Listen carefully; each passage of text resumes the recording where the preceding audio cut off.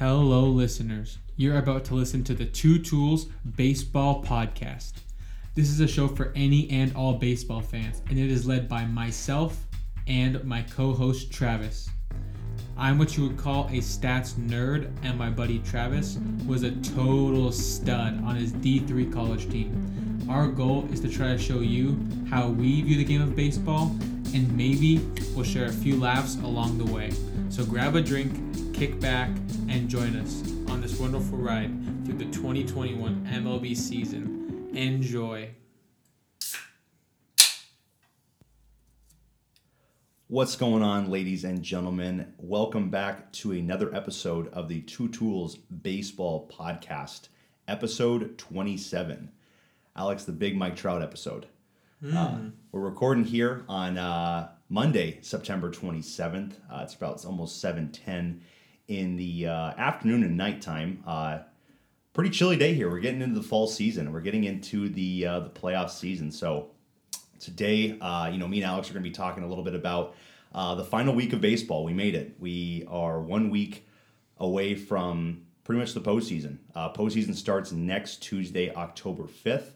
So about 6 games left for every major league team this season so far. So me and Alex this episode today are going to be covering, of course, what the next 6 games look like for certain teams, certain races. Going to be covering the AL wildcard, going to be covering the NL East and the NL West, kind of the most 3 exciting races in baseball. Some of the other races and divisions are already locked up. Teams already know who they're going to be playing. It's just a matter of pretty much the records of who's going to be home, who's going to be away during some of the playoff series. We'll cover kind of that stuff and who we think are the strong teams to, possibly pass other teams, and also some teams who they're going to be, staying in the lead for their division or the wild card. Cover that. Cover also a little bit of Angels talk, Alex. We haven't really talked about Angels too much lately. I mean, there's really not much to talk about the Angels in September so far. No Rendon, no Trout.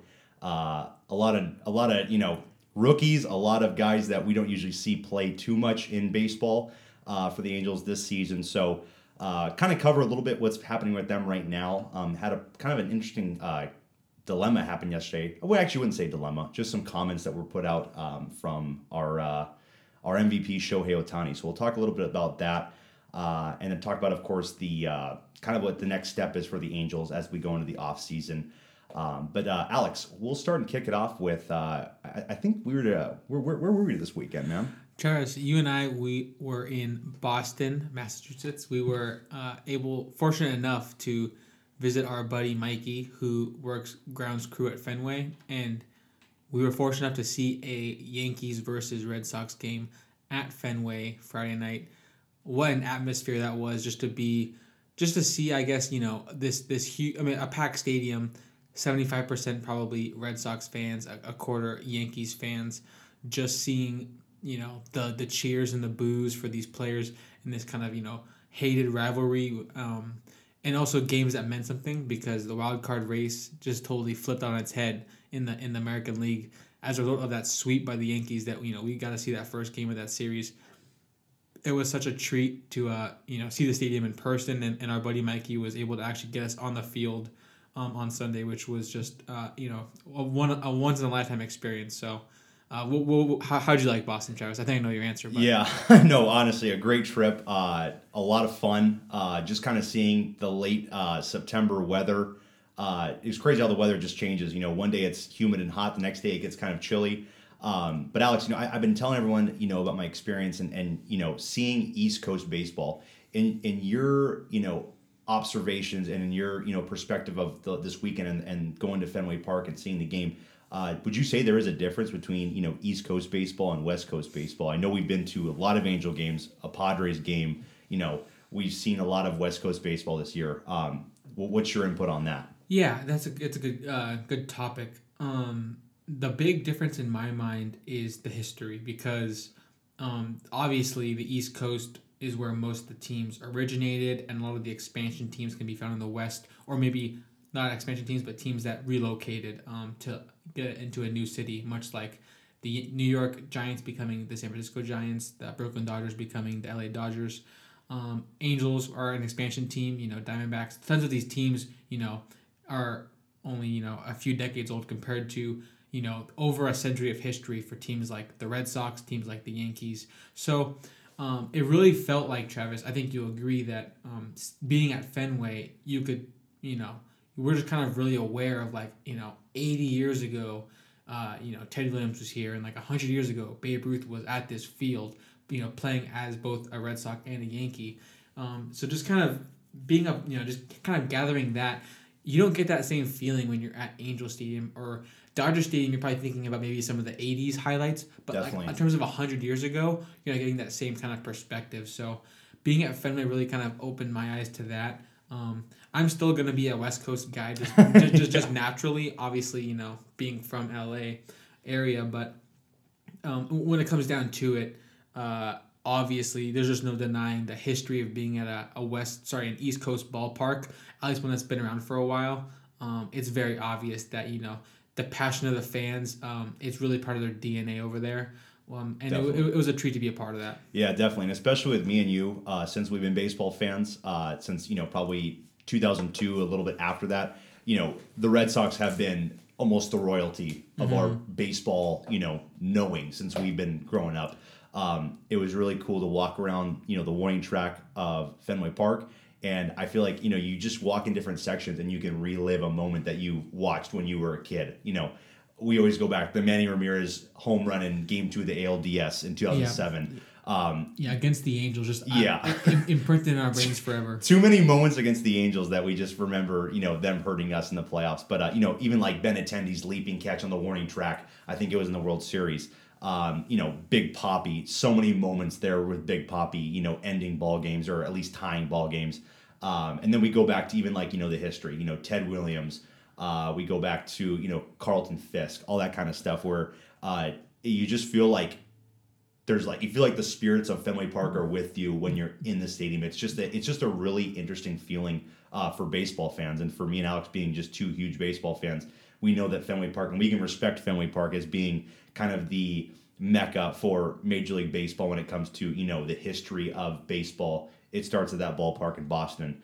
And even just going around Fenway Park on the outside, I mean, just the history around that too it's crazy. I mean, you just see parts of, the structure of just Fenway Park is rusted, and, it's probably been rusty since 1960. Yeah. And, it's something that everyone should do once in their life, and especially see Yankees Red Sox. I mean, that's just a bucket list kind of matchup right there. One of the best rivalries in North American sports. So it goes up there with the Lakers Celtics. Maybe if you like, Dodgers Giants, even Cubs Cardinals. And even NFL when you look at Cowboys and the Eagles or something like that. But pretty crazy, awesome weekend with Fenway Park, seeing the game. I kind of want to talk about the game a little bit. So 3-game series, Yankees Red Sox, huge playoff implications on that game. Yankees end up sweeping, and one guy that kind of comes to my mind was Giancarlo Stanton. For obvious reasons, yeah. For obvious reasons, huge home runs Saturday and Sunday night. Give me your input. Give me your take on the series, the weekend series of the Yankees Red Sox. What would you think about it? Yeah. So Friday night, it felt like we knew we had Garrett Cole against Eovaldi, and I think we both kind of knew deep down that Cole was. I mean, this is kind of the reason that you get him, right? The alpha. You get Garrett Cole.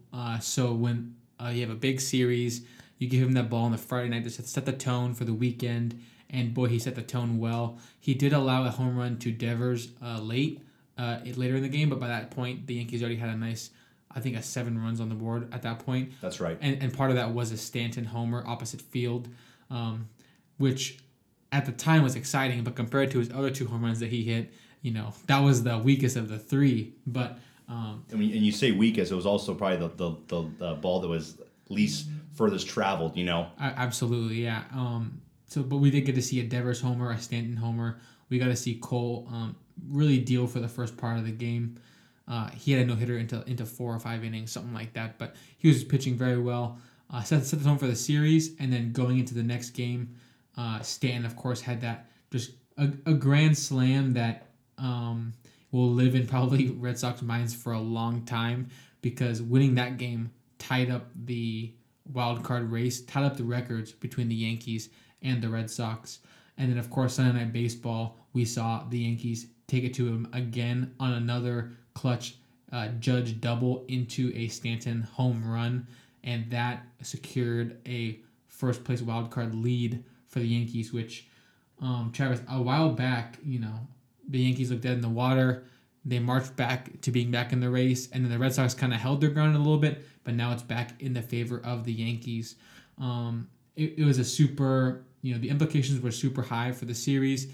The Yankees looked like the alpha team, honestly, all weekend. So, some of the games were closer, but it still felt like when push came to shove, the Yankees' power bats really did show up, and there were some big ABs for some Red Sox players. Dalbec had one on, I think, 2 or 3 men on base on Friday night, and he ended up striking out. That's right. It just felt like when the money was in the line, the Yankees did come through. Obviously, in a wild card game, anything can happen, but it felt like the Yankees were, in my mind, playing like the better team.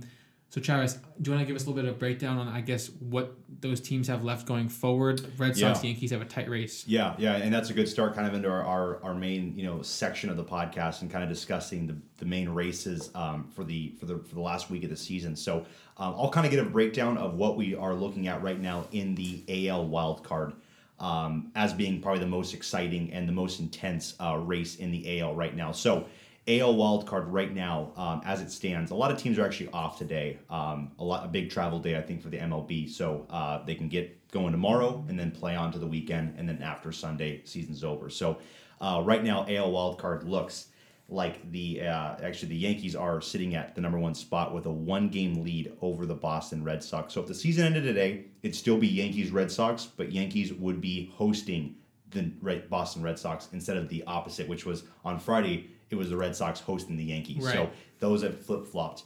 And then, of course, looking into the wild card right now, still out of it, is the Toronto Blue Jays, only 1 game back.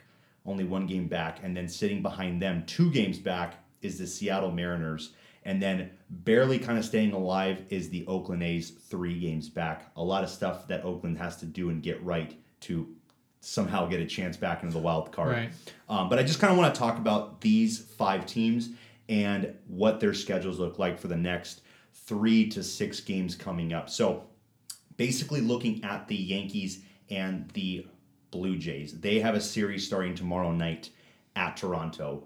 Huge game for both of those teams. The Yankees have a chance to keep on, putting away the teams that are below them and secure that home field for the wild card game, while the Blue Jays have a chance to not only get into the wild card game, but also take a lead and possibly host a wild card game, putting themselves in a great spot. If they can win or sweep that series, that'd be huge for the Toronto Blue Jays. And then also you have the Seattle Mariners and the Oakland A's playing 3 against each other at Seattle. So really, the Seattle-Oakland series, one of those teams is going to be dead after Thursday.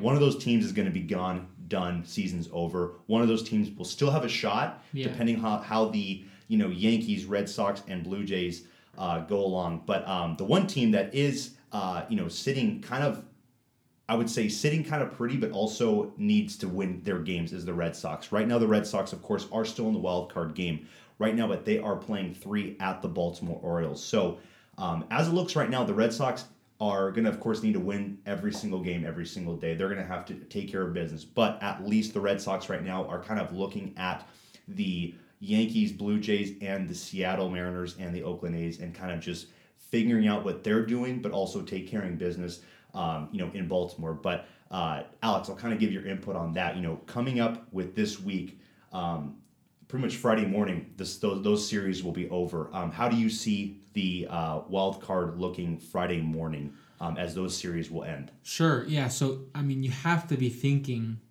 that the Red Sox will take care of business going against the Baltimore Orioles. It's just one of those things where if the Red Sox somehow got into a skid here, if this Yankee series kind of demoralized them and they slid out of the playoff contention, wild card race, that would just be one of the all-time choke jobs late in the season, you would think. I think that they will take care of business against the Orioles. Also, the Orioles, obviously the players are going to try their best, but they're not really, they're more in tank mode than anything. They're probably thinking more about draft pick than they're thinking about, sticking it to any teams. Who knows? Obviously, one series of baseball. Travis, the whole season started on a Orioles sweep of Very the true. Red Sox. So maybe it'll end the same way, but I would be surprised to see that. So I'm gonna go ahead and say I think the Red Sox will fare well against the Orioles. Yankees, Blue Jays really feels like it can go any way. Two teams that have been hot in the last month or so. So I do think that they both know what's at stake here. I can see it going either way. I think it's probably not going to be a sweep for either team. I assume it'll be some sort of split some way. But it just feels to me like like you said, the Seattle Mariners versus the Oakland Athletics, one of those teams will be out of it when the series is over.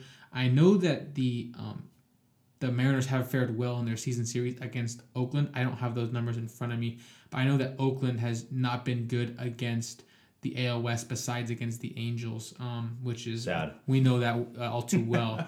But the Mariners, I could easily see them staying relevant by Friday, but I just don't see them quite competing with the AL East teams that already have a slight lead on them and also just feel like they're all playing pretty well.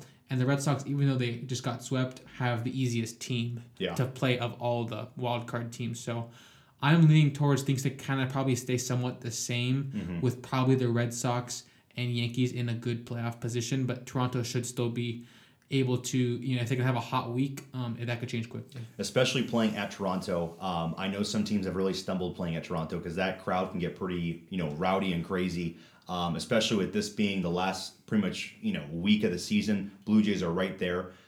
It'll be interesting. I mean, right now we're looking if the Yankees can sweep the Blue Jays and the Red Sox can sweep the Orioles, it almost looks like it's the Yankees and the Red Sox in the wild card game right now because I think right after that, Blue Jays are technically pretty much out of it, and the Seattle Mariners or the A's are one of those teams is out of it as well. Both those teams right now. I know Seattle only being 2 games back, but it still feels like they have to go a long way. They have to get really. You have to lucky. go like 5-1 or something like that in your remaining games here. And so, kind of talking about those series, of course, Toronto, New York, Oakland, Seattle, huge series for these teams. The losers of those series could be potentially out of it. Of course, not looking at the Yankees and the Blue Jays. Those teams could still kind of stay upon and stay in it. But looking at the weekend series coming up, so after the Yankees play at Toronto, they will come home to play 3 against the Tampa Bay Rays, the number 1 team in the AL right now. So,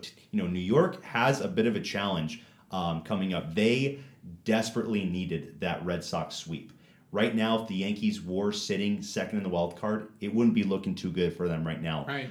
It would be a little bit concerning for the Yankees right now. While the Red Sox, they go to Baltimore, and then they go to Washington to face the Nationals. 2 last-place teams that finish their season. So the Red Sox actually have a little bit of breathing room, I feel like. They could still go 5-1 easily right now to finish the season. If they go 5-1, I think that's a really good chance at, being the favorite to be the first place team, be the home team in the wild card game for them. And then you look at Toronto playing 3 against the Yankees, and then they play 3 against Baltimore.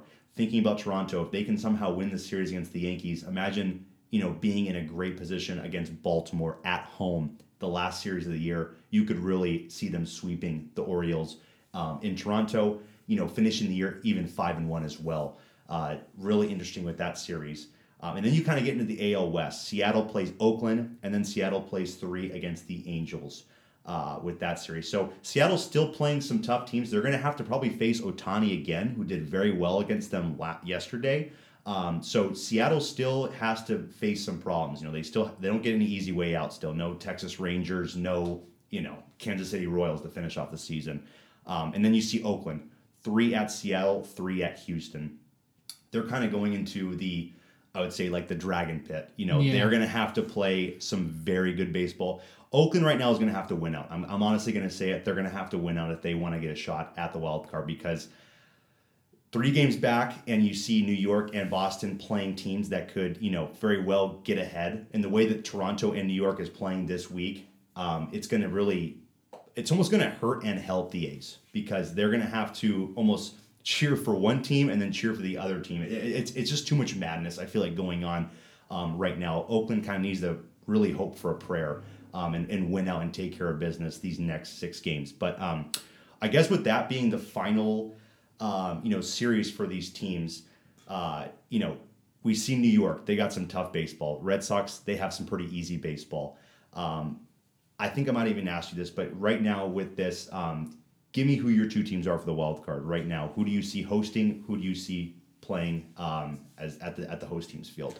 Yeah, that's it. It's going to be tricky. I'll go by process of elimination. I think that Oakland A's, like you said, they probably do have to win out.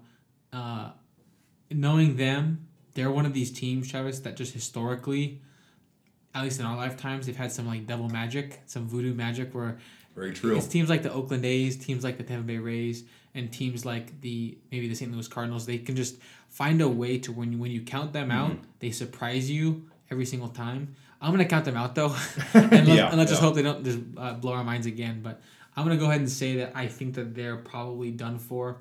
I do think the Mariners are probably done for. They could. It's more than possible. They could just take 2 of 1 off the A's and then sweep the Angels.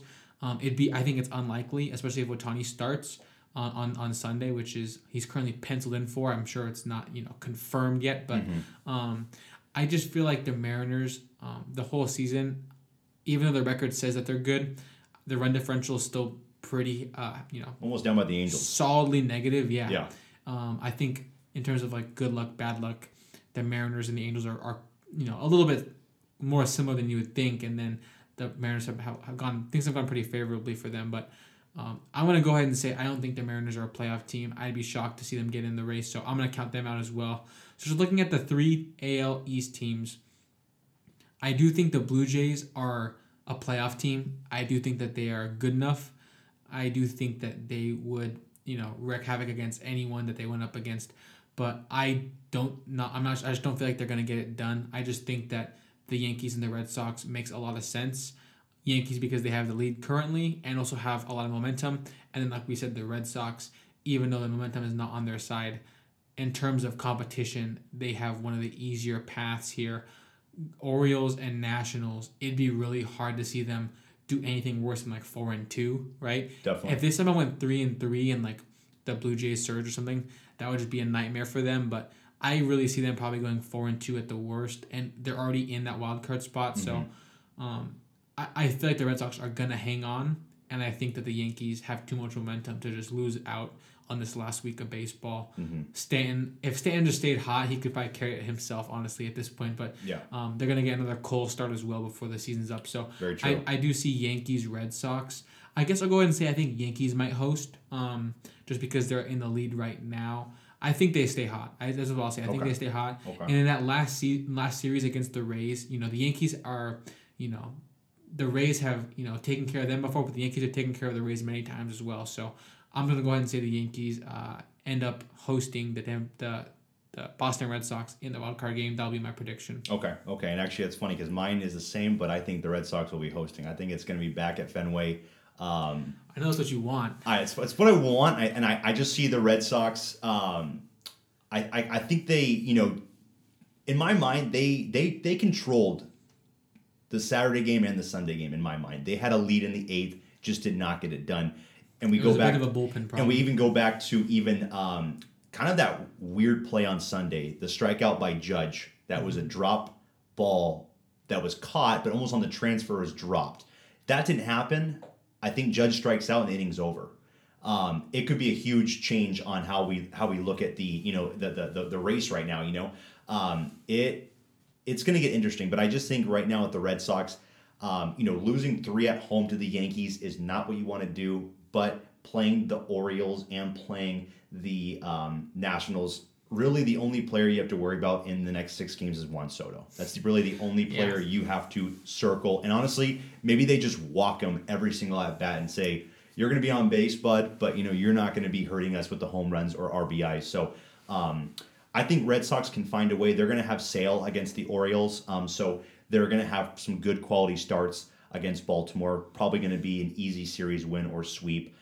So I think that they get it done. And even if Boston goes sweeps the Orioles, and even if the Yankees take 2 of 3 against Toronto, it's still tied. And then you're looking at the last series of the year. It's Boston against the Nationals, and then it's Yankees against Tampa. I feel like Tampa could still take 2 of 3 against the Yankees, but we'll see. We'll see with that one right there. It'll get really interesting. I know right now the Rays are the one team that is feeling pretty, just kind of safe and confident, just waiting for the wild card team. But of course, the Rays will have to face a really good team come that first ALDS. But I guess, now, Alex, we'll jump kind of into the next race, and that is now only between, instead of 5 teams, it's only 2 teams now. It's the NL East, the Atlanta Braves and the Philadelphia Phillies. Right now, Phillies 2.5 games back of the Atlanta Braves, and we are heading into a crazy, huge 3-game series tomorrow night. Phillies at the Atlanta Braves. That's pretty much the season. I mean, right now you look at it, Atlanta takes 2 of 3, Atlanta sweeps, the season's over for the Phillies, pretty much. Right. They're not going to win the wild card. The season's over for the Phillies. Phillies win the series. Phillies sweep the series, actually. Now it's getting really interesting into the final couple games of the season.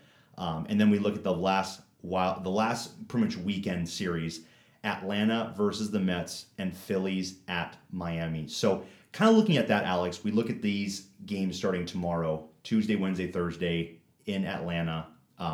First off, I want to ask you, how do you think that series goes? And then, of course, with that, how do you think the season ends for the NL East? Who do you have taking the NL East this year? Yeah, that series, like you just mentioned, it'll come down. I think whoever wins the series, and it's Morton and Wheeler tomorrow night. Yeah, I'm actually looking at the head-to-heads right now. So Tuesday night, it's looking like Wheeler, Cy Young candidate, versus Morton, who's had a great season himself. That will be an exciting game. Looking at the Wednesday night slate, it's Aaron Nola versus Max Fried, 2 guys who are have superstar upside. Definitely. We'll see what version of those players we see on that night. And then Thursday, it's looking like currently Kyle Gibson versus Ian Anderson, who are just also. It almost feels like those might be the three starting pitchers that they would wheel out if they had 3 must-win games. You're right. You totally were right. It literally feels like an NLDS first round pitching matchup. So I mean, the pitching is there. That'll be the most exciting thing for that series. Yeah, they won't have any excuses in terms of we didn't get our guy to pitch the big series. Definitely. They're gonna have their big guys for the big series, which is gonna make it that much more exciting. I don't know. I've been riding high on the Phillies a lot. What Bryce Harper's been doing has been just incredible. And Wheeler's had an incredible season himself.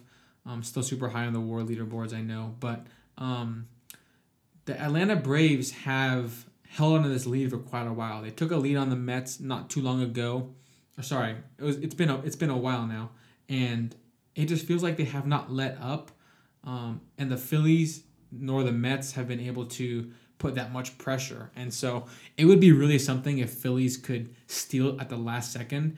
I'm not too confident that they'll be able to do that just because they haven't really set that tone at all this season so far. I think they led the division for 2 days back in August or something. But besides that, they've just been they've been keeping up, but not really putting lots of pressure. So I'd be pretty surprised if the Phillies were able to sweep or 2 of 1 certainly possible, especially you get a great day from Wheeler, a great day from Nola. Very true. All of a sudden you're there.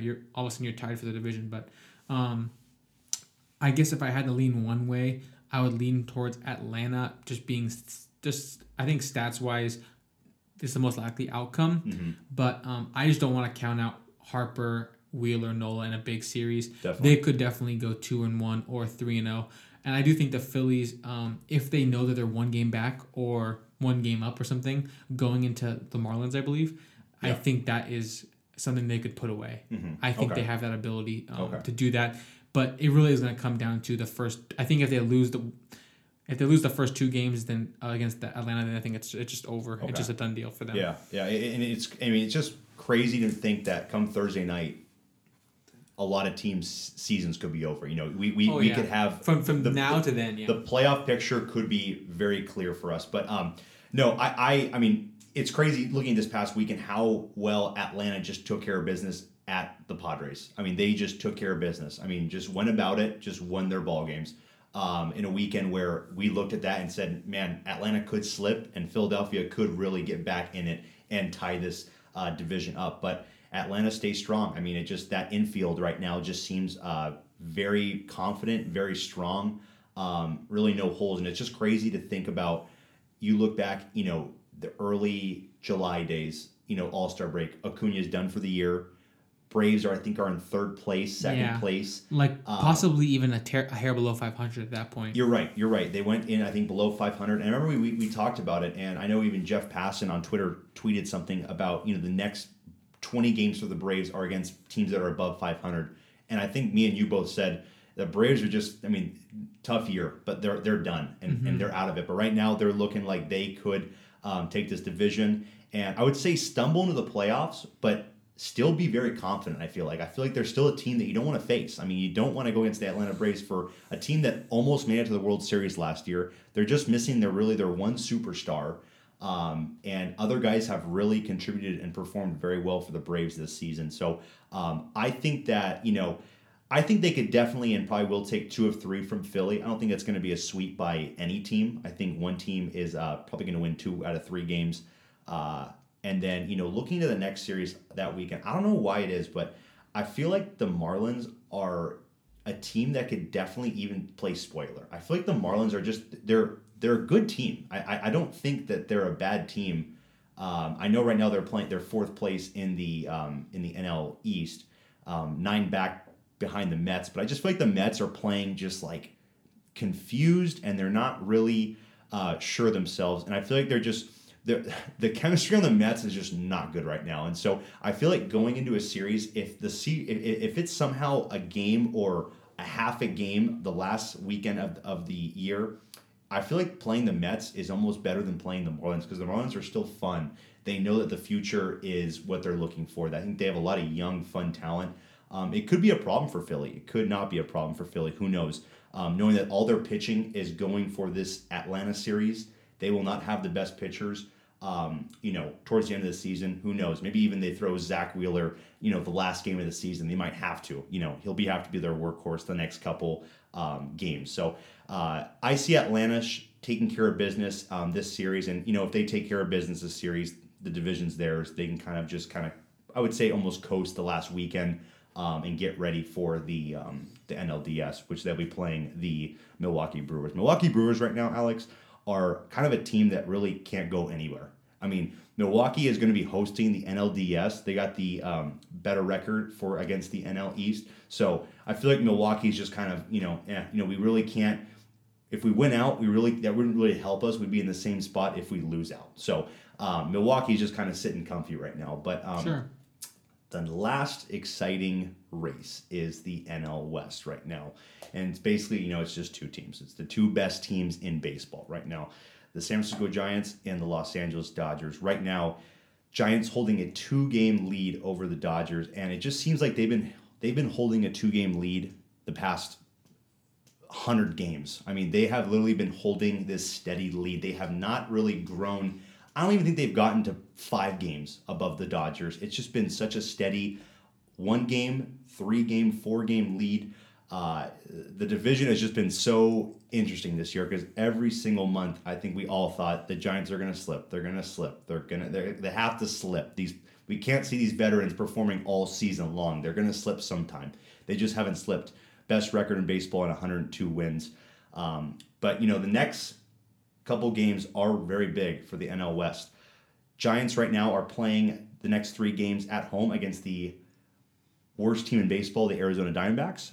And then the Dodgers are playing 3 at home against the insanely rivaled San Diego Padres, who I think the Padres have a little bit of a chip on their shoulder. I think the Padres are thinking, you know what, we're not going to be able to face you in the wild card. We feel really embarrassed about that, but we're going to take it to you this series this week and make you play a wild card game. We're going to force you to play the wild card game and let the Giants win the division and make you pretty much play the hottest team in baseball, the St. Louis Cardinals right now. So what are your thoughts right there? Three for the Giants against the Diamondbacks, 3 for the Dodgers against the Padres. What do you think come Thursday night, Friday morning? Where do you think we're going to see that division right now? Yeah, I don't really see any reason why the Giants shouldn't take care of business against the Arizona Diamondbacks. To be like the kind of team that you have the best record in baseball, part of that job is just taking care of the bad teams. They've done it all year, so I'm sure they'll continue to do so. Maybe they could drop one game, but I do think that they're gonna, like I said, take care of business.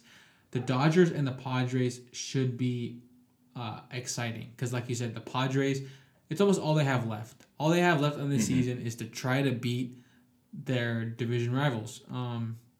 They have a chance to play spoiler. I think they play the Dodgers and the Giants, right? If I'm not mistaken.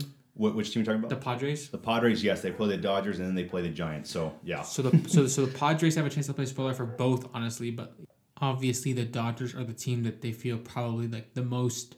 They probably feel the best against the Dodgers because they're the closest. They're close division rivals. They thought they'd be able to challenge the Dodgers for the division. Instead, it was the Giants this season. I think that there's just more of a rivalry between them and the Dodgers. In terms of just the players on the field always getting chippy. So I do see the Padres trying to stick it to them. But just the way the series have gone between the Dodgers and the Padres recently, it's been Dodgers sweeps or Dodgers maybe losing one game. So I'm leaning towards the Dodgers probably taking care of business as well. But the problem is the Giants are facing obviously the easier team. And so I expect both teams to do well this week. I expect the Giants to sort of hang on to their lead, but I think both teams are just I think both teams will probably cruise to maintaining their same records as like the best two teams, with the Giants probably on top. Yeah, and honestly, looking at it too, I see the Giants easily taking 2 of 3 against the Diamondbacks, and honestly, I even see the Dodgers possibly taking 2 of 3 against the Padres.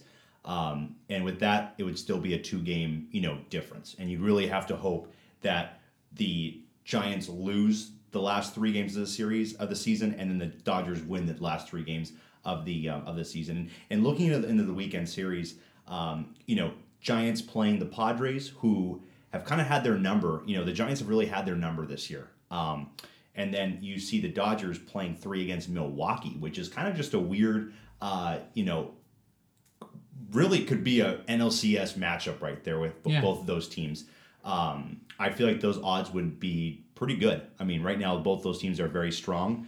And so an interesting matchup would be, Milwaukee, maybe not even throwing their best guys because they know that they have to save them for the Atlanta Braves. So maybe you see, even like a guy like Adrian Hauser going out there and a couple other guys that you don't really see too much for the Brewers possibly pitching the last weekend. So maybe that really helps the Dodgers. Maybe they have, Peralta pitching Friday and then also, Hauser pitching Saturday, who's had a couple of good starts the past couple weeks. So maybe you see them throw some of their good guys, kind of giving them tune-up games, because you think about it, the NLDS might start either Thursday or Friday for the Brewers. I don't know if they really want to go, I don't know if they want Burns and Woodruff to have a week and a half off. Maybe they still want them to stay consistent. Of course, yeah. Maybe get 3 or 4 innings against the Dodgers, still kind of stay fresh and strong out there too. So I remember just a couple seasons ago, 2019, Garrett Cole was on his Cy Young bid. And Charis, you were at the game. The Astros came to Anaheim to end the season, their last series, and then that last game of the 162, they throw Garrett Cole on his Cy Young bid against the Angels, who were crawling to the finish line. It's the Brad Ausmus Angels, and it was just a dominant performance by Cole to top off his second place Cy Young finish season. So that moment always kind of sticks out to me as like these managers are very okay with throwing their aces in the last game or two of the season, even if it's season's not on the line. If they just want to give them, I think, because starting pitching is always about like routine and ritual and keeping things the same. Very superstitious. So you don't. I mean, you just want to stay in your schedule. You want to stay in your element. Like you said, rotation, like you said, if you give them a whole week off, maybe Burns on that first game of the division series feels a little uncomfortable. You want to do whatever you can to avoid that. So and that's a very good point, because they're a 3-headed monster. They could literally go Burns Friday, Woodruff Saturday, Peralta Sunday, Or, maybe they even say, we're going to save them because we don't want them to even see them because we anticipate this being an NLCS. We don't even want them to see Burns or Woodruff. They could be a little sneaky that way, or they can just go about business and throw, a couple of their guys. It'll be interesting to see, what the Brewers do because, like I said, they're kind of just playing baseball right now. They really don't have too many worries about anything. One thing I'll add, Travis, like you said, Brewers have some strategic ways they can go about things. So we'll see how Counsell, manager Craig Counsell decides to handle that. But in terms of strictly Giants versus Dodgers, who I see coming on top, I just know that today Brandon Belt, it was reported that X-rays showed he broke his thumb, I believe, or some sort of fracture. Okay. Because he got removed from a game over the weekend, and that's a big blow because he's been batting second for them. He's been a big part of their lineup. Their big lefty bat always bats high up against the righty pitchers. And I had a thought while we were talking about Giants that one way they could go about things if he's not ready in one of the first couple of series. Obviously you'd think a broken thumb might take a while, but I saw some tweets also saying that he's had a great track record in the past of returning from injuries quickly, which is a great sign, obviously. But there still needs to be a lot of healing done, obviously, before he's ready to step in the batter's box. So one thought that came to mind, Travis, is Tommy La Stella was an Angel. We know him well. He has a lot of time at first base, even though he's primarily a second baseman. So just my first thought that came to my head was if they need a lefty first baseman to take Belt's plate appearances, La Stella could be a great option and just have someone else playing second base. Yeah. So the Giants, some of their depth might be be able to come in handy for them because of this. But I do think losing Belt, it's not going to change their world, but it's going to make a difference. Definitely. And it could cost a game or two down the line. It could cost a game or two in a division series against a really hot Dodgers team or a really hot Cardinals team. So, I guess I just wanted to point that out that, missing Belt could hurt them. And then I just thought of the La Stella piece as like, La Stella is someone who I would expect to come up big in some big plate appearances. So, if their depth can come through, then they should have nothing to worry about. Yeah, and I even know Lamonte Wade plays a little bit of first base as well. So they have the lefties, and even I think Darren Ruff has been playing a lot of first base for them this year. They have versatility. So, yeah, they have a lot of versatility with that team, which is what you really need to get into the playoffs. You need guys that are able to step up, bench guys to come through big. But yeah, another interesting playoff race right now. Both those NL East and West divisions are still up for grabs. But it just feels like come Wednesday, Thursday, we'll know who's going to win the division. Probably. But at least, with the Dodgers and the Giants, they're still both making the playoffs. So it really just comes down to who wants to play the wild card game, which, both of them don't want to, but one of them's going to have to. But kind of to go back into the AL because these two teams have already, really kind of not clinched their divisions yet, but have already really kind of punched their ticket to October, and that's the White Sox and the Astros.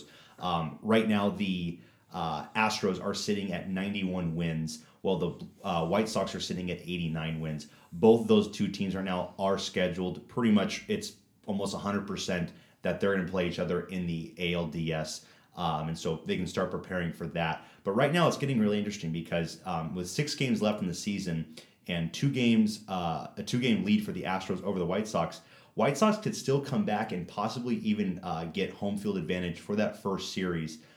Which is kind of interesting because both teams are still fighting for home field advantage in the ALDS. As we look at this, kind of the next couple of games, Houston is at home, but they're at home against the Tampa Bay Rays, and after they play the Tampa Bay Rays, they have to play the Oakland A's. So they're still playing very good baseball teams. They're not playing the Texas Rangers or the Orioles. They're playing good baseball teams. So Houston still has a little bit of a battle to go up against right now. And right now, this past weekend, Oakland swept the Astros in Oakland. So Oakland might have the Astros number a little bit, but it just can come down to who's hosting that ALDS. And then the White Sox right now just took care of business against Detroit today. They play 2 at home against the Cincinnati Reds, and then they play 3 at home against the Detroit Tigers again. So really have some, I wouldn't say maybe easy games against Cincinnati, but they have some games that they could very well win. And possibly even win out for the rest of the season and capture that home field advantage for the ALDS. I know baseball, it's funny how home field really doesn't matter too much sometimes. A lot of road warriors come out in baseball. It doesn't really matter so much as we look back at the 19 World Series. But just kind of crazy how both those teams are still, fighting for if they want to be home field or if they just want to accept and be kind of the road team, because both those teams will be on the road come ALCS time, because the Rays right now pretty much look like they're going to take over and be the home field team for the American League playoffs. But what's interesting is Houston is still 6 back from the Rays. So imagine a nice sweep against the Rays at home in Houston. They're only 3 games back. And so I'm just saying, imagine if the Rays were to get swept by the Houston Astros and then they play against they're at the New York Yankees. Imagine just losing 6 games and you see yourself with a tie with the Houston Astros. I think it comes down to the season series and how well they've done. That would be the most shocking tournament. But it'd be kind of interesting. I mean, you think about Houston still has a shot to be the number 1 seed in all the American League. So, Tampa Bay wins tomorrow, they've clinched it. They're good. They are the number 1 team in the AL, but still kind of a shot as we see all these teams still kind of fighting for spots. Houston right now could technically still be the number 1 team in the AL, but they could also be the number 3 seed out of the division winners and never get pretty much a home field advantage for the playoffs. So, right. Really interesting to see how kind of these series are going right now. It's going to be. It's just crazy to think that come Thursday night, so much stuff will be cleared up. So much stuff will be. A lot of stuff we'll start to see who's really going to be, come play next week for October baseball. It should be interesting. I'll just add that I'm currently really high on the Astros. I don't think that they're gonna, steal the first overall seed. The odds of that must be really low. Yeah. Even though it is crazy, it's still possible because the Rays still have to play 2 good teams, and they're playing the Rays, which is pretty kind of just right. It's gonna help. But I guess just what I'll say is I still think that the Astros are the best offense in baseball.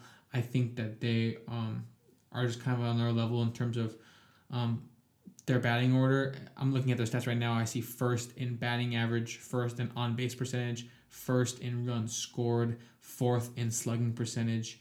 And then I think in a playoff series, their pitching is really going to be, not like the absolute elite of the elite, but you're talking about Framber Valdez, you're talking about Zach Greinke, Lance McCullers. All 3 of those guys have experience in big games, doing well in big games in the past. And then a guy like Garcia, who is going to get Rookie of the Year votes, as your 4th guy is a solid option. And then even Urquidy, if you need more depth and the starting pitching as well. I think that, and then Presley's been one of the best relievers in baseball. So I just think that maybe even Verlander comes back too. No.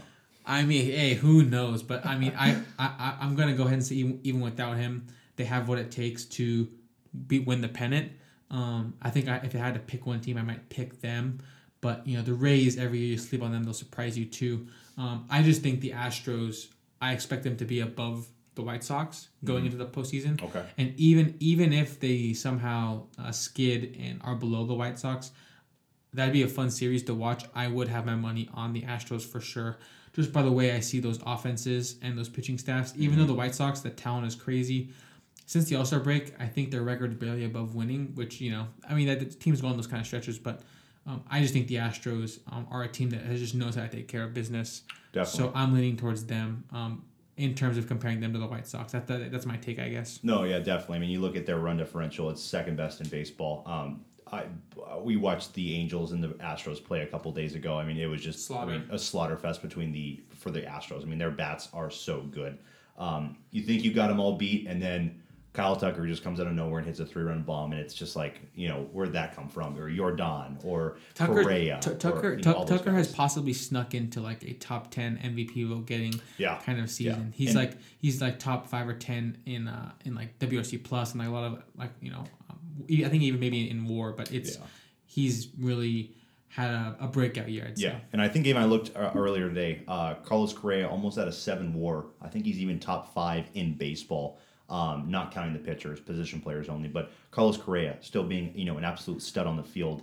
Gurriel, I mean, they have the guys that have just been so clutch in postseason pass. I mean, they have guys that have all done it before. So of course the Astros, in my opinion, are still a team that could just easily just take care of business against the White Sox. White Sox could also still just surprise the world and take care of business there. I mean, they had their number in 2005 in that World Series between the Astros and the White Sox. So maybe it goes the same way. But it should be a very interesting, of course, playoff race for those teams. And of course, when they get into the ALDS, that'll be a lot of fun too with that. But we'll have a lot of talks on that next week. We'll have a lot of talks on our predictions, our previews. Once everything's set in stone. Once it's all set in stone, and of course next weekend we'll be on the road again. We'll be in up in Seattle watching Angels hopefully pull a little stunner against the Seattle Mariners and That'd be fun.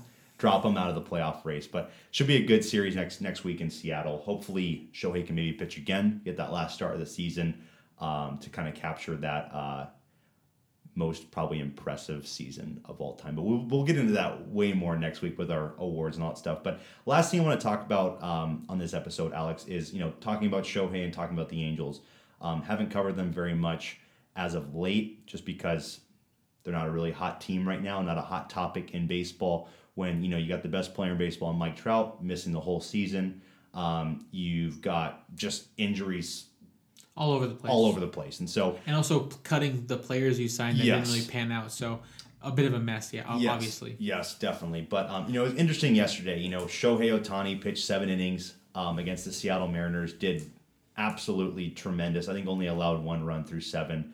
Had 12 strikeouts. So just a awesome performance by Shohei. He's been doing that every single game. He has been hitting every single game. He is the Angels team this year. It's just insane to see what he's done. But had some comments after the game. We saw him, I think, in the 7th or the 8th inning. He actually, for the first time I've ever seen Shohei, was as frustrated that I've ever seen him before. He was up on the steps of the dugout, almost in the on-deck circle. And then you see him kind of go back to the bat rack and slam his bat down on the bat rack and then put his bat down. And, you definitely can see his frustration with this team right now. He throws a complete gem, and the offense, of course, can't help him and pick him up. I feel like it's been the other way around the past couple seasons in this year where, the offense is good, but the pitching can't pick up the offense. But he made a comment after the game and just, basically summing it up. He basically was saying, I love my teammates. I love the fans. I love being an Angel. I love it here. It's something that I want to stick with, but I want to win. I don't want to be a loser anymore. I don't want to be on a losing team anymore. And those kind of same comments were echoed a couple weeks back by Joe Madden, who said we need to make, we need to improve this offseason, and kind of was indirectly saying who needs to improve, who needs to get these improvements done. And then, of course, Trout, same thing, saying, I want to be on a winning team. I want to be a winner. Trout, of course, watching from the sideline, his team losing, it must just be painful because he can't do anything about it, and it's another season come and gone. So just looking at this right now, it's interesting seeing the head coach, the manager, and the 2 stars of the Angels, the 2 stars of almost LA, the 2 stars of baseball are voicing their frustrations right now for a winning ball club. And there's really only 2 guys that can make that happen. It's the owner Artie Moreno and it's the GM Perry Manassian. So I'll let you kind of give your take about those comments, what you kind of thought about all that stuff, and then also moving forward this offseason, it's a tremendous pressured offseason for this front office. Probably the most pressure for any front office in baseball right now. With the talent that they have to put a winning product onto the field. The fans have still stuck around, which is still amazing. We really haven't been a fan base that has been booing its team. But if you're the Yankees or if we're the Red Sox right now, you are booing your team off the field because this is just unacceptable from the talent that we have. But what are your thoughts on it? What are your thoughts on what we need to do, moving forward? Kind of give me your GM take, as I would say, on what's happened so far. Sure, yeah. So what I'll say first is, like you said, Ohtani, Trout, Madden all had comments, and they all sounded to me like their mindset was, this is a personnel issue. We need better players. And that is going to be handled through free agency and through trades in the offseason, because we all know, Travis, our Pujols' contract is officially going to be over. Thank the Lord. That's $30 million back on the books. Unfortunately, Justin Upton will still be owed, I believe, somewhere in the ballpark of $25 million. I know that's the average annual value of his contract. But if we could find a way to shed that $25 million, it allows us to get even that much more competitive and aggressive in the offseason. But still having that Pujols money come off, it's going to open up a lot of options, hopefully, to put that $30 million towards an ace, towards a starting pitcher that is going to be able to be reliable, not only get us a lot of starts in the regular season, but also to prove himself, prove his value in hopefully a postseason series. That's really what the Angels are going to need as one of the most chief issues they'll have to address. Also, other things are going to come up like a backup catcher, depth starting pitchers, guys that they're going to be like the 4 or the 5 starters. A lot of free agents leaving the Angels this year. Kurt Suzuki will be gone, so backup catcher needed. Cobb will be gone, able to be re-signed. Bundy will be a free agent. Quintana already gone. So it's really going to be a matter of, we have youngsters. We have, Reed Detmers, Chris Rodriguez, Patrick Sandoval. We have to find out who's ready to be a part of a 5-man, 6-man rotation on a team that's trying to make the playoffs. And whoever's not ready, we'll have them in the bullpen probably, and we'll have to have depth, starting pitching that will be in those 4 or 5 spots behind guys like Ohtani, behind guys, hopefully an ace that we are able to sign. But yeah, Travis, obviously Ohtani has every right to be frustrated because he has had one of the most spectacular seasons we've ever seen. Like you said, his last starting pitching outing on Sunday was just a gem. It was, he took care of business, allowed 1 run, like I believe 12 Ks, no walks, like you said. Yeah. Masterful Sunday performance. And Travis, the 22 plate appearances before Sunday, I'm going to read you through how every plate appearance went for the last 22 before Sunday. This was tweeted by @Jared_Tims. And this is Shohei's plate appearances? This is just Shohei. Okay. The 22 plate appearances before that gem of a start. He had a strikeout, then a walk, a triple, a walk, Waka, yeah. Strikeout, walk, strikeout, walk, ground out, walk, home run, single. So Shohei's last few games, I think he doesn't like singles. I think he heard a little bit of the Vladimir Guerrero MVP Triple Crown possible hype, and he said, "I'm just going to become an on-base machine." I think both Ohtani and Soto are in an interesting spot right now because I feel like their on-bases numbers are skyrocketing because they're not getting pitched to, because everyone knows that there's this beast in the order with not that much protection. Very and true. So Ohtani's getting pitched around, he's getting walked, intentional walked, or just maybe never gets a good pitch in the whole plate appearance. Same for probably Juan Soto. I'm not watching every Nationals game, but I know there's not much protection around him, and his numbers are skyrocketing as well. He's at about 500 on base in the second half of the season. And a big part of that, I'm sure, is his elite discipline combined with the fact that they can pitch around him because they know that there's not as much of a threat in the 3, 4, 5, 6 hitters on their team. But what I will say, Travis, is Ohtani has been incredible, and he has every right to demand more from the front office. I have said for a little while now that I think he will, if we're not able to make the playoffs by the time he's a free agent, he will probably try to seek a playoff-ready team. That still is not for a little while. Next season, he's under contract, and the following season, he's still not eligible for free agency. So, which I was amazed. I thought it was next season. So at least it's nice to have 2 seasons still of Shohei, which you'd hope that'd be enough time to get a playoff team, a playoff roster for this team. Yeah, essentially, if the front office is not able to put together a playoff caliber team in those next 2 seasons, then I will not be disappointed if Ohtani leaves. I will be disappointed that the front office let him down and let Mike Trout down. I would be pointing fingers at anywhere but the stars in the team. Definitely. Essentially. So my mindset right now is Manassian has to find the right pieces to sign, because in the offseason he made some good moves and he made some bad moves. And one of the good moves was Raisel Iglesias. So the first point of order should be to re-sign him, because he has been. No one really says he's the best closer in baseball, but he has been one of the most consistent closers. Definitely. He has been an absolute rock on a team that constantly puts him in stressful 1-run games. It's constantly giving him the ball in the 8th inning with men on base and say, please get us out of this jam, and then get the save in the 9th. He continues to kind of pull through. even if the Angels aren't winning that many games, he still gets tons of high leverage action. And if you watch any Angel games that he's a part of, you can see his impact it's crazy. The trust we have him in is crazy, and we really need that kind of presence if we're going to be a playoff team. We need him to stick around. Some of the bad deals, Travis, that were made. Kurt Suzuki is going to be gone, which is a blessing for Angel fans. The WAR is negative. The batting is below average. The framing is some of the worst in baseball. Hopefully getting a more suitable replacement at catcher. We know there's some guys in the minors who have backup catching experience. Matt Thaiss is working on his catching. Taylor Ward is practice catching as well. But just signing a guy for, it shouldn't be that hard to find a guy who wants a couple million. And just almost a defensive guru, that a guy that honestly, if he hits 210, I am perfectly fine with that. Just a guy that's going to be a solid defensive catcher. It seems like the Angels have always been good at getting defensive catchers.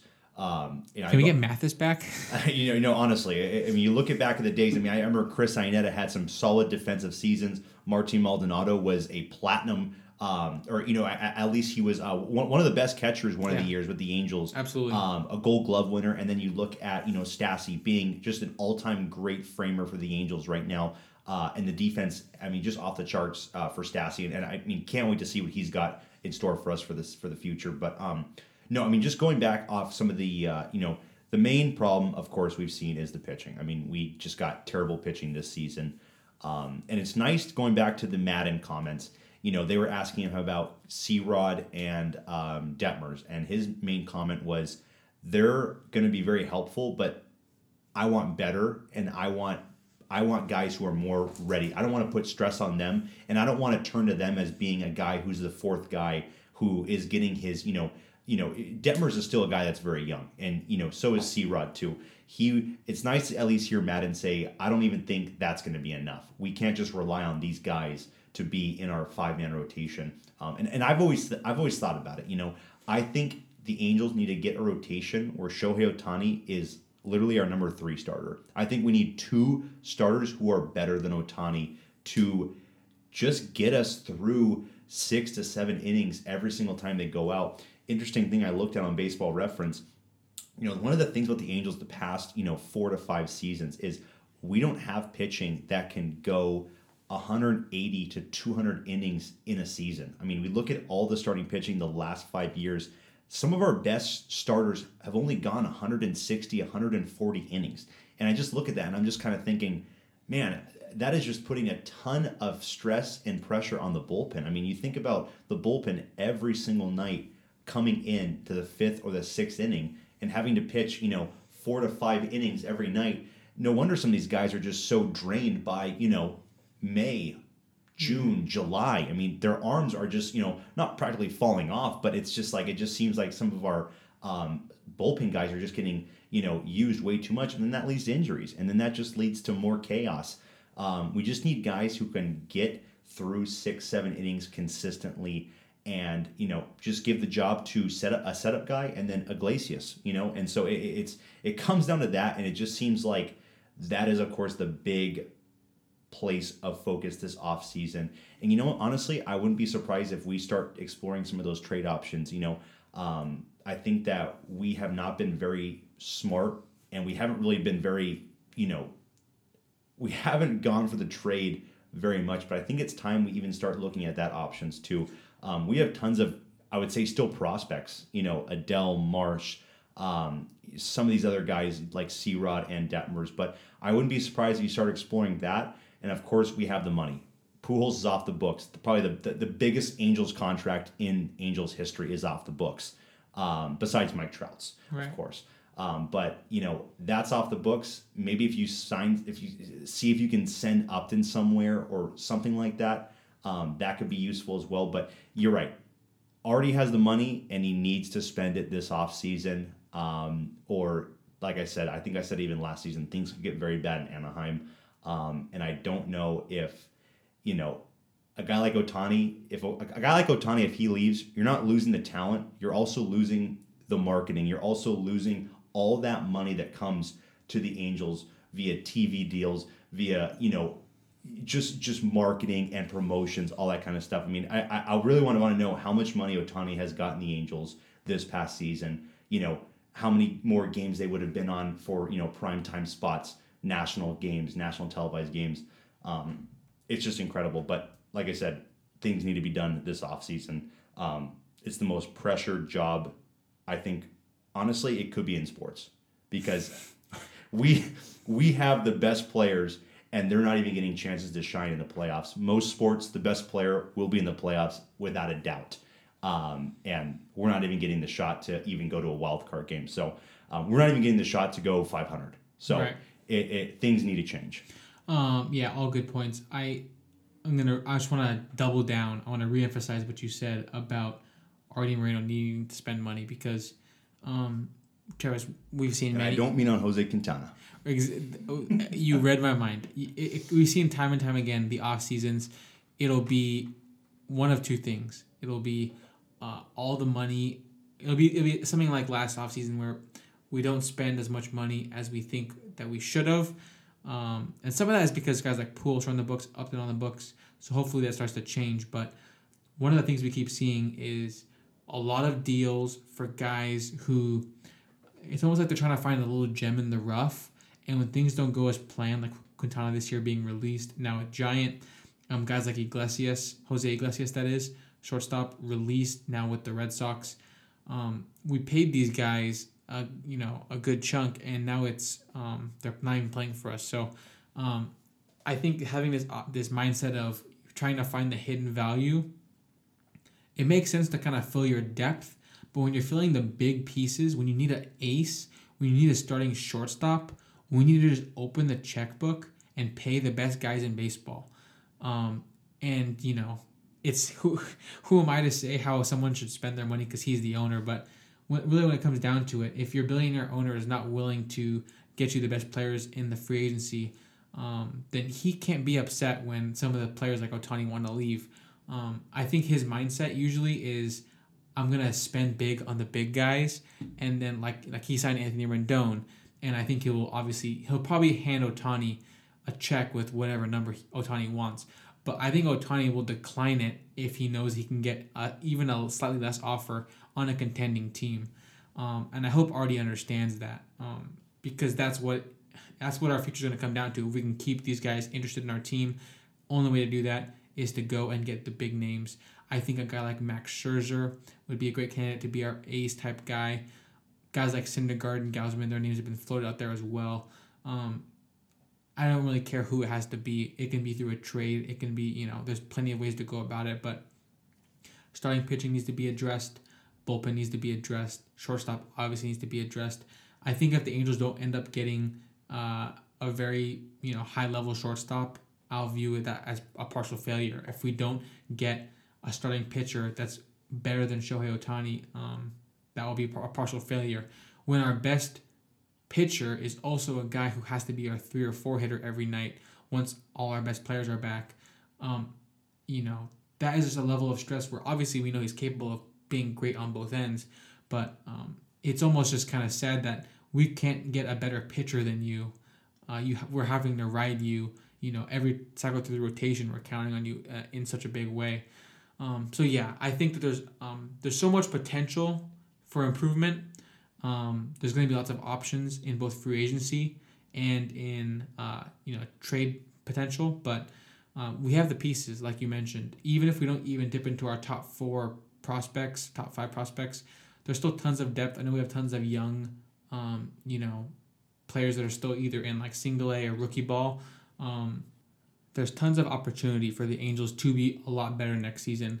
I think if we just had a healthy Mike Trout and Anthony Rendon this season, we would be somewhere around the Mariners range. I would expect, at least in the Oakland A's range, we would be not mathematically eliminated yet. Maybe we wouldn't make the playoffs since that AL East is looking super fierce, but I do think in the next season or two, there's no excuse, essentially, why we shouldn't be a contending team.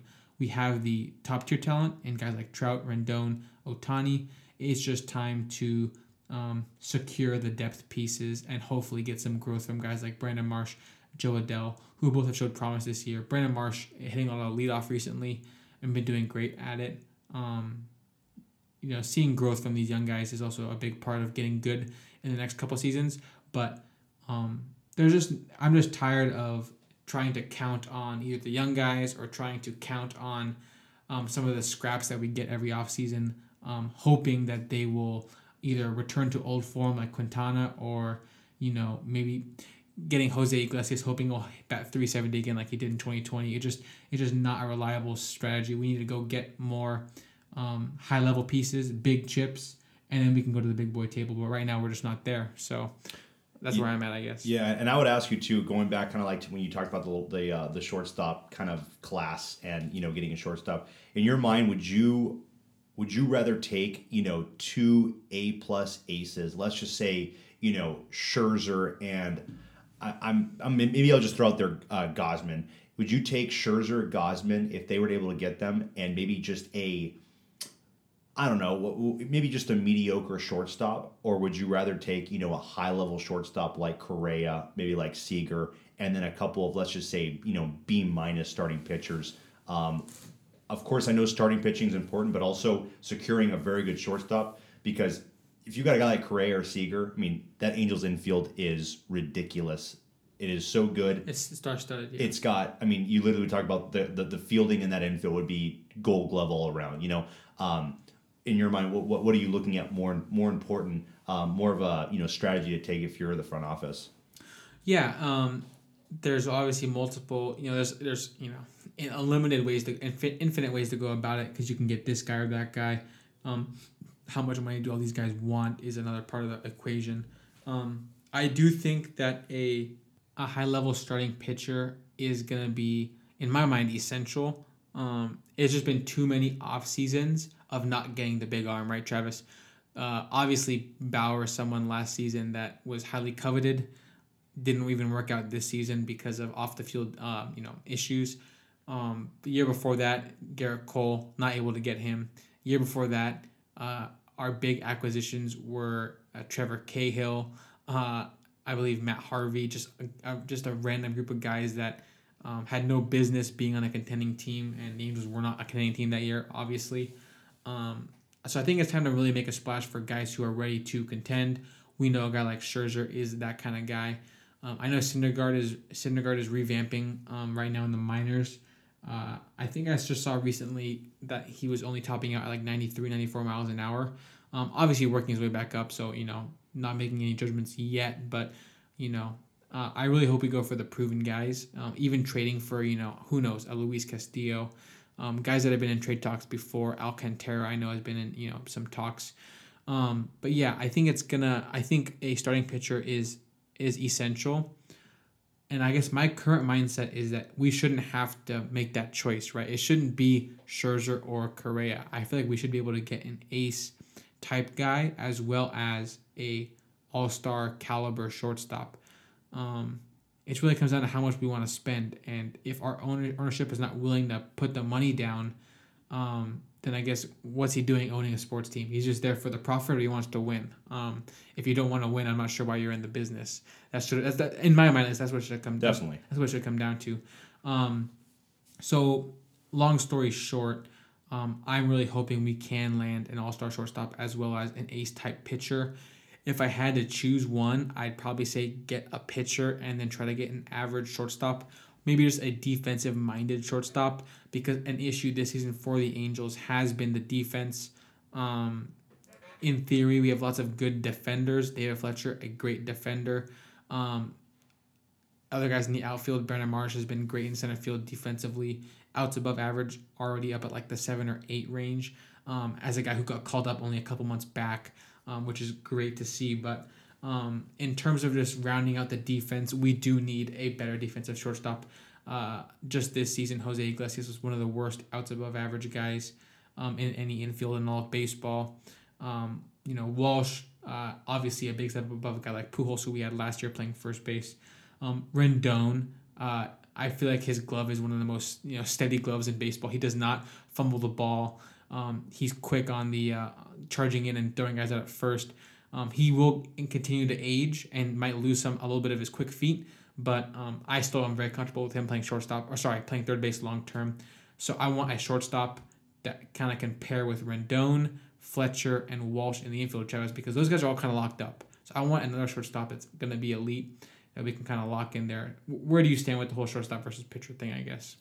Correa. He's the move? No, I mean, just looking at this season, I've fallen in love with, just Correa, the way he's been, just what he's done. I mean, he's a proven postseason leader. The arm at shortstop is probably one of the best in baseball. Great fielder as well. Power is tremendous, and also taking him from the rival Astros would be awesome. Something that the Astros would be very upset about. Missing a guy like that, but would love to get a guy like that. I think he could easily get a contract that we could be pretty comfortable with. I think he'd be getting even less money than probably Rendon. But I think it would really solidify an infield that is just a juggernaut in baseball looking at next season. And then, of course, outfield, you look at Mike Trout and also the two youngsters, if they're still here, if they have not been traded away. But, yeah, I mean, pitching is the most important thing. I would right now. I think we've played this game too many times. We've said, let's go out and get a good bat, or let's go out and get a good position player, and we just ignore the pitching staff. And then every single year, it'll always come back to bite us. I think this year going out and getting 2, maybe if not 3 solidified starting pitching. I'm okay with getting a guy like Alex Cobb as the third starting pitcher, but if we get a guy like Alex Cobb, we bring him back. I want to make sure we get 2 guys who are pretty much almost have ace stuff. Almost like a guy like Scherzer, maybe even a guy like Gausman as well. Something of those lines that we can be really confident in, that they can go out there and be ace type stuff for us. Ohtani pitching third in the rotation, and then even having Patrick Sandoval, who was a great surprise for us this year, pitching in the 5-hole. I mean, if Patrick Sandoval is pitching in the 5-hole, I am very confident with this rotation.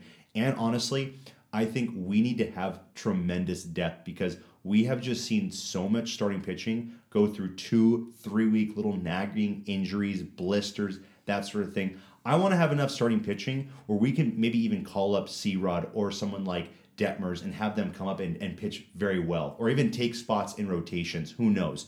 And Travis, that's a great point I want to add to an issue recurring not only this season, but it seems like every season the injuries are really killing the Angels. Definitely. It's getting to a point where at first I thought we were cursed. Now I think we just need to get a better medical staff. Yeah.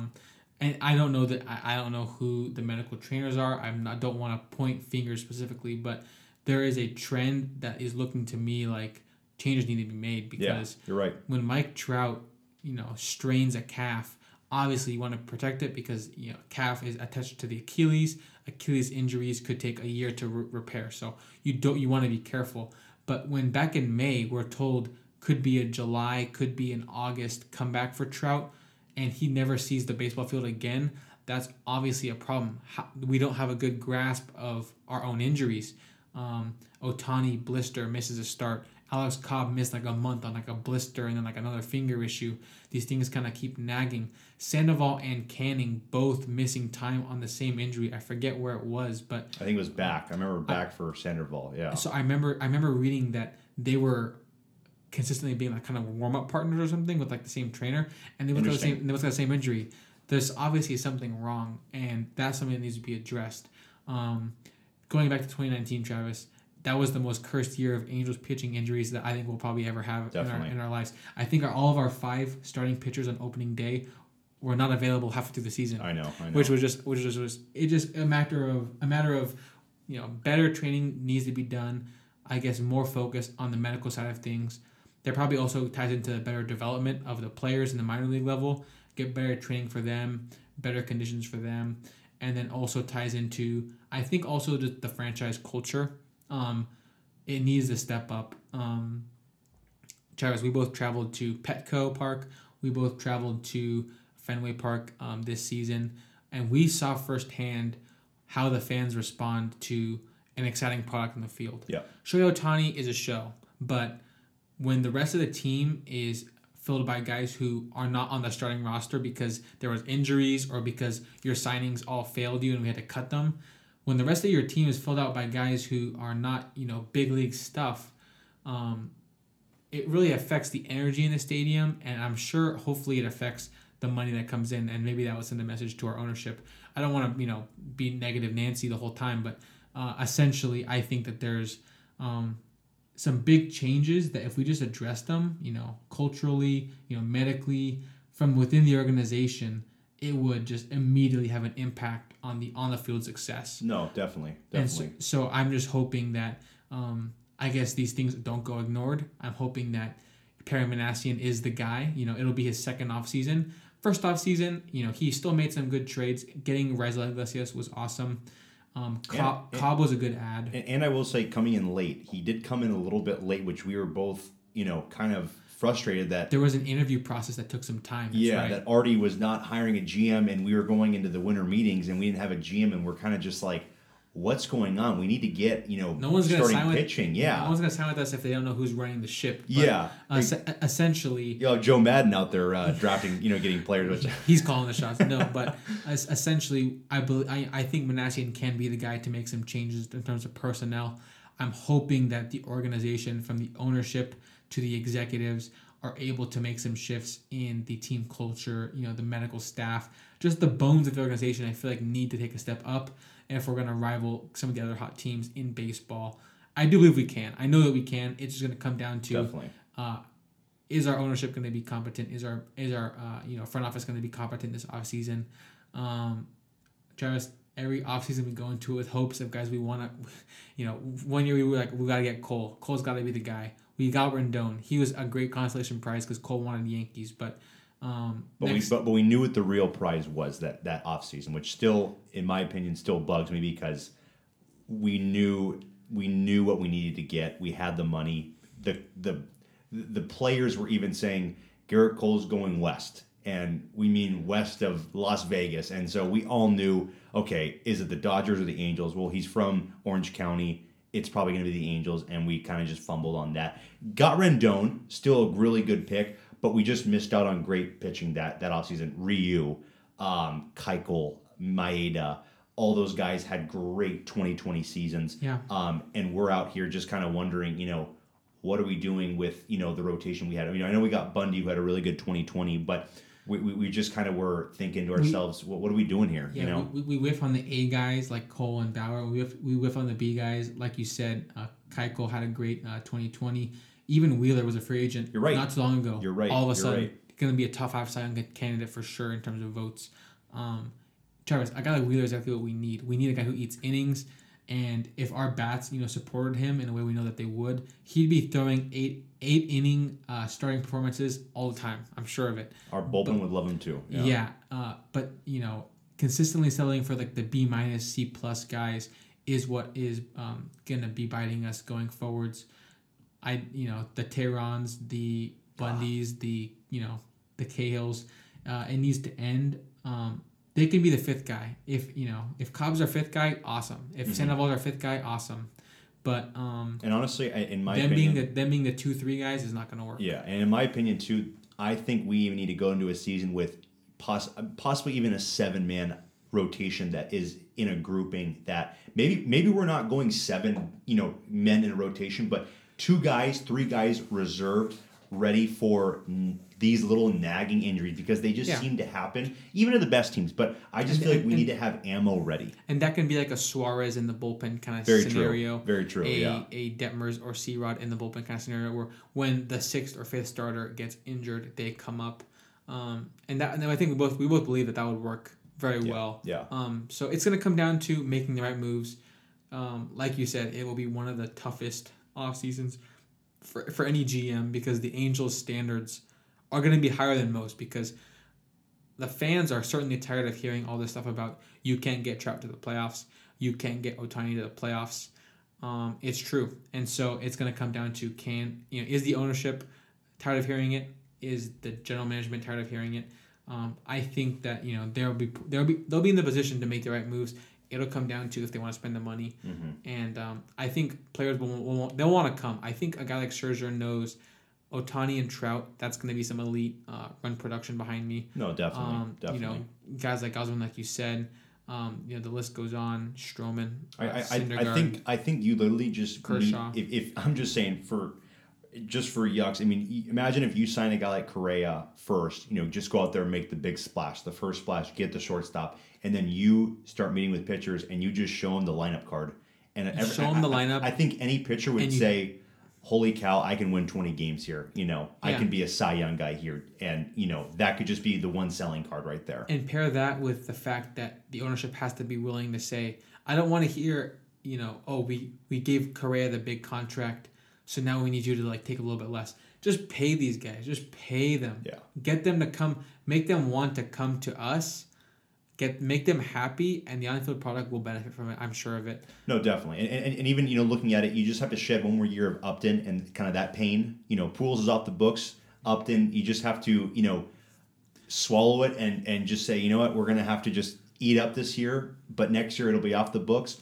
A guy like Correa could take over that $25 million that we're giving Upton, and then this year at the $30 million for Pujols, that could be a guy like Scherzer, getting that kind of money. It's we got the money to spend, man. I mean, I looked at it last offseason. Before they re-signed Fletcher, we only had Upton, Trout, and Rendon on the books for this offseason.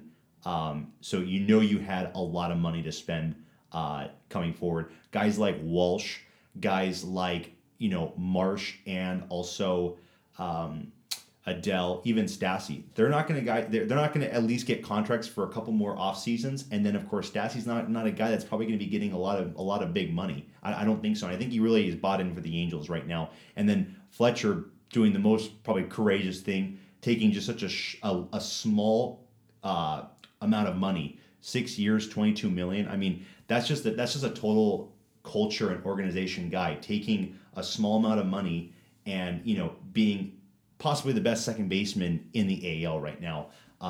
It's just awesome to see that kind of stuff. You definitely see that he wants the money to go towards a superstar to play in middle infield with him. But so a good point about Fletcher. He's definitely owed a Gold Glove this year. If he doesn't get it, it would be it's a tragedy. Yeah. The bat has been slumping, but I know a lot of Angel fans have been upset with that. But honestly, the defense pays for itself. The defense has been one of our biggest issues, and he's just one of the total gems in that regard. Travis, we were talking about Upton a second ago. I just want to float this idea I saw on Twitter. My first, I guess, suspicion is that you're not going to like this idea, but let me just float your way and see what happens. So, we obviously know who we want in the outfield, right? We want Marsh and Adele and Trout to be our outfielders. Mm-hmm. Marsh and Adele hopefully can continue making strides, and hopefully Trout picks up right where he left off in MVP form. That's the best version of the 2022 Angels outfield. Mm-hmm.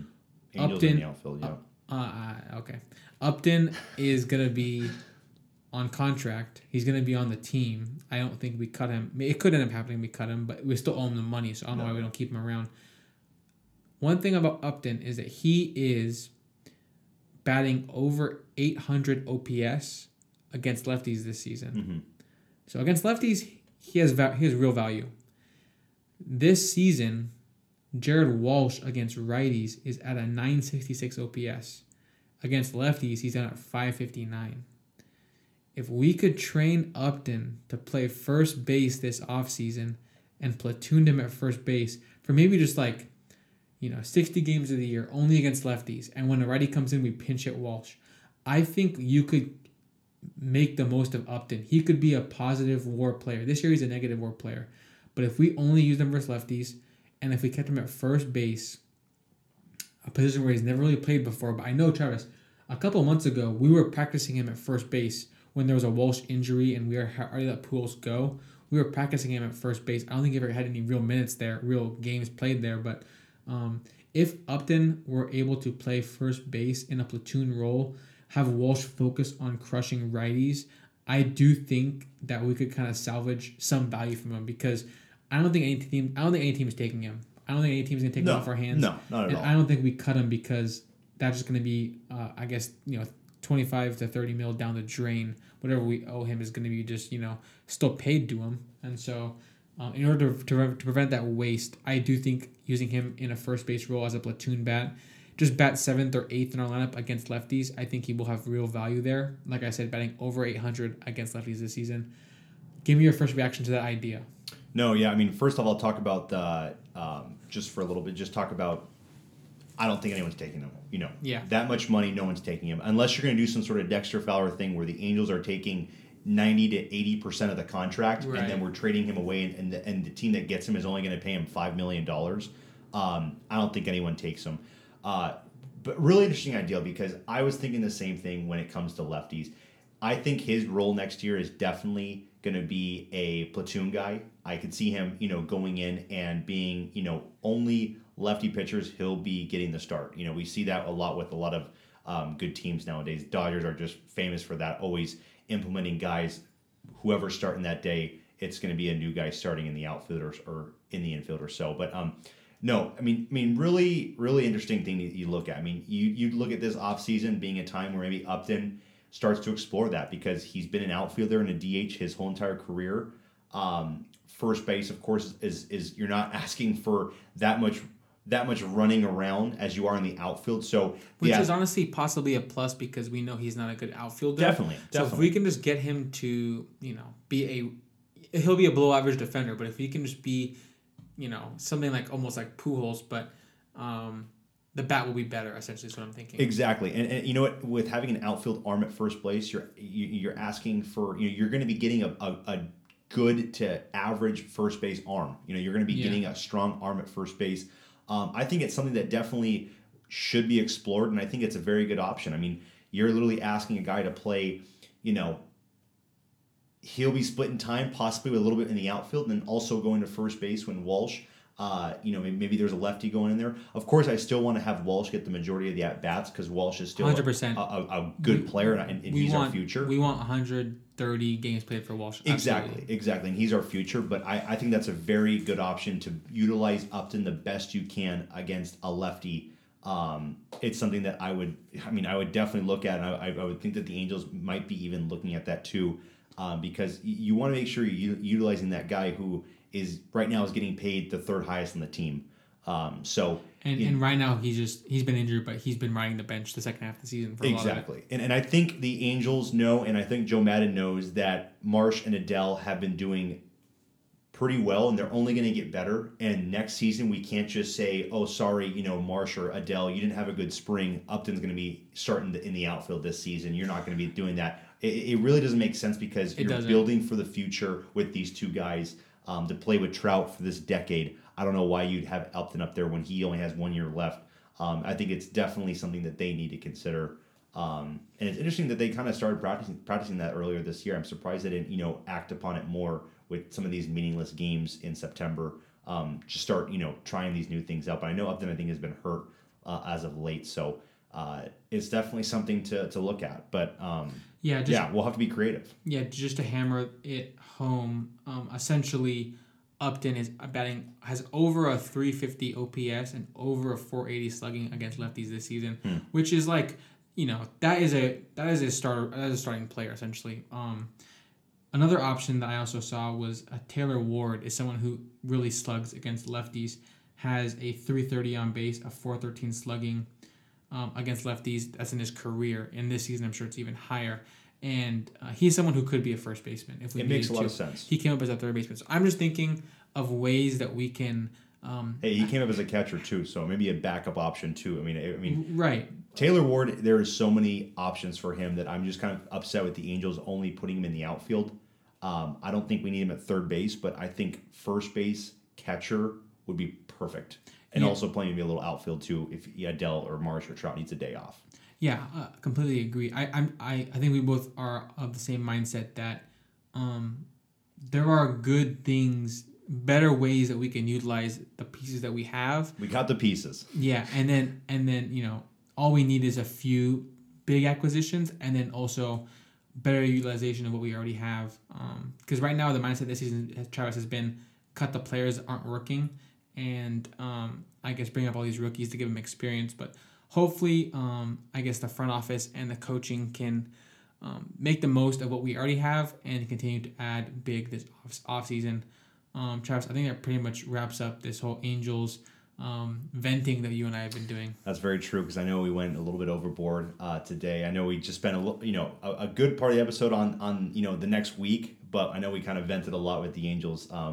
and that should be at least the last vent till November, because the next month should be just playoff baseball. October, previewing different series, previewing different matchups. It'll be a lot of fun starting next week, because we'll be talking about our awards, talking about previews for the wild card, previews for the division series, just going all about that kind of stuff. Kind of summing up our season, what we thought, even going back to our episode 1. Our predictions, going to our sleepers, to our over and underrated teams, and then of course going to our Vegas picks. The season will be over, and we'll be looking forward to for Angel fans, not the best time of the year, but for baseball fans, the best time of the year, October baseball. This is where it all this is what the last 6 to 8 months have all come down to. If you can compete in October, so really will be really fun to see the next couple weeks how they play out. Yeah, like you said, October is going to be exciting. We'll be giving our, like you said, postseason preview next week, as well as our recap of the awards. Travis, I want to do it so we can both give our top, maybe like a top 5 of the major awards. Definitely. I think we're going to have some disagreements, which always makes for some of the best conversations. And so looking at those two things, as well as maybe a bit of a share with the listeners our experience seeing a Seattle Mariners versus Angels game up in Seattle. Let's stun them. Is going to be a lot of fun. Like you said, there could be wild card implications there. It'd be exciting to see Angels play spoiler to end the season, hopefully on a bit of a high note going into an important offseason. That wraps it all up, listeners. Thank you so much if you stuck through it, through all the Angels pain that we had to break down. But next week, our sights are going to be shifting towards October playoff. It's going to be a total blast. If you made it this far, thanks so much, and give us a like on Spotify or wherever you're listening. Subscribe. Shoot me and Travis a DM, and we'll chat about what we think is happening in October. But appreciate all you listeners, and we'll catch you guys next week. Presented by Tool Tools Podcast.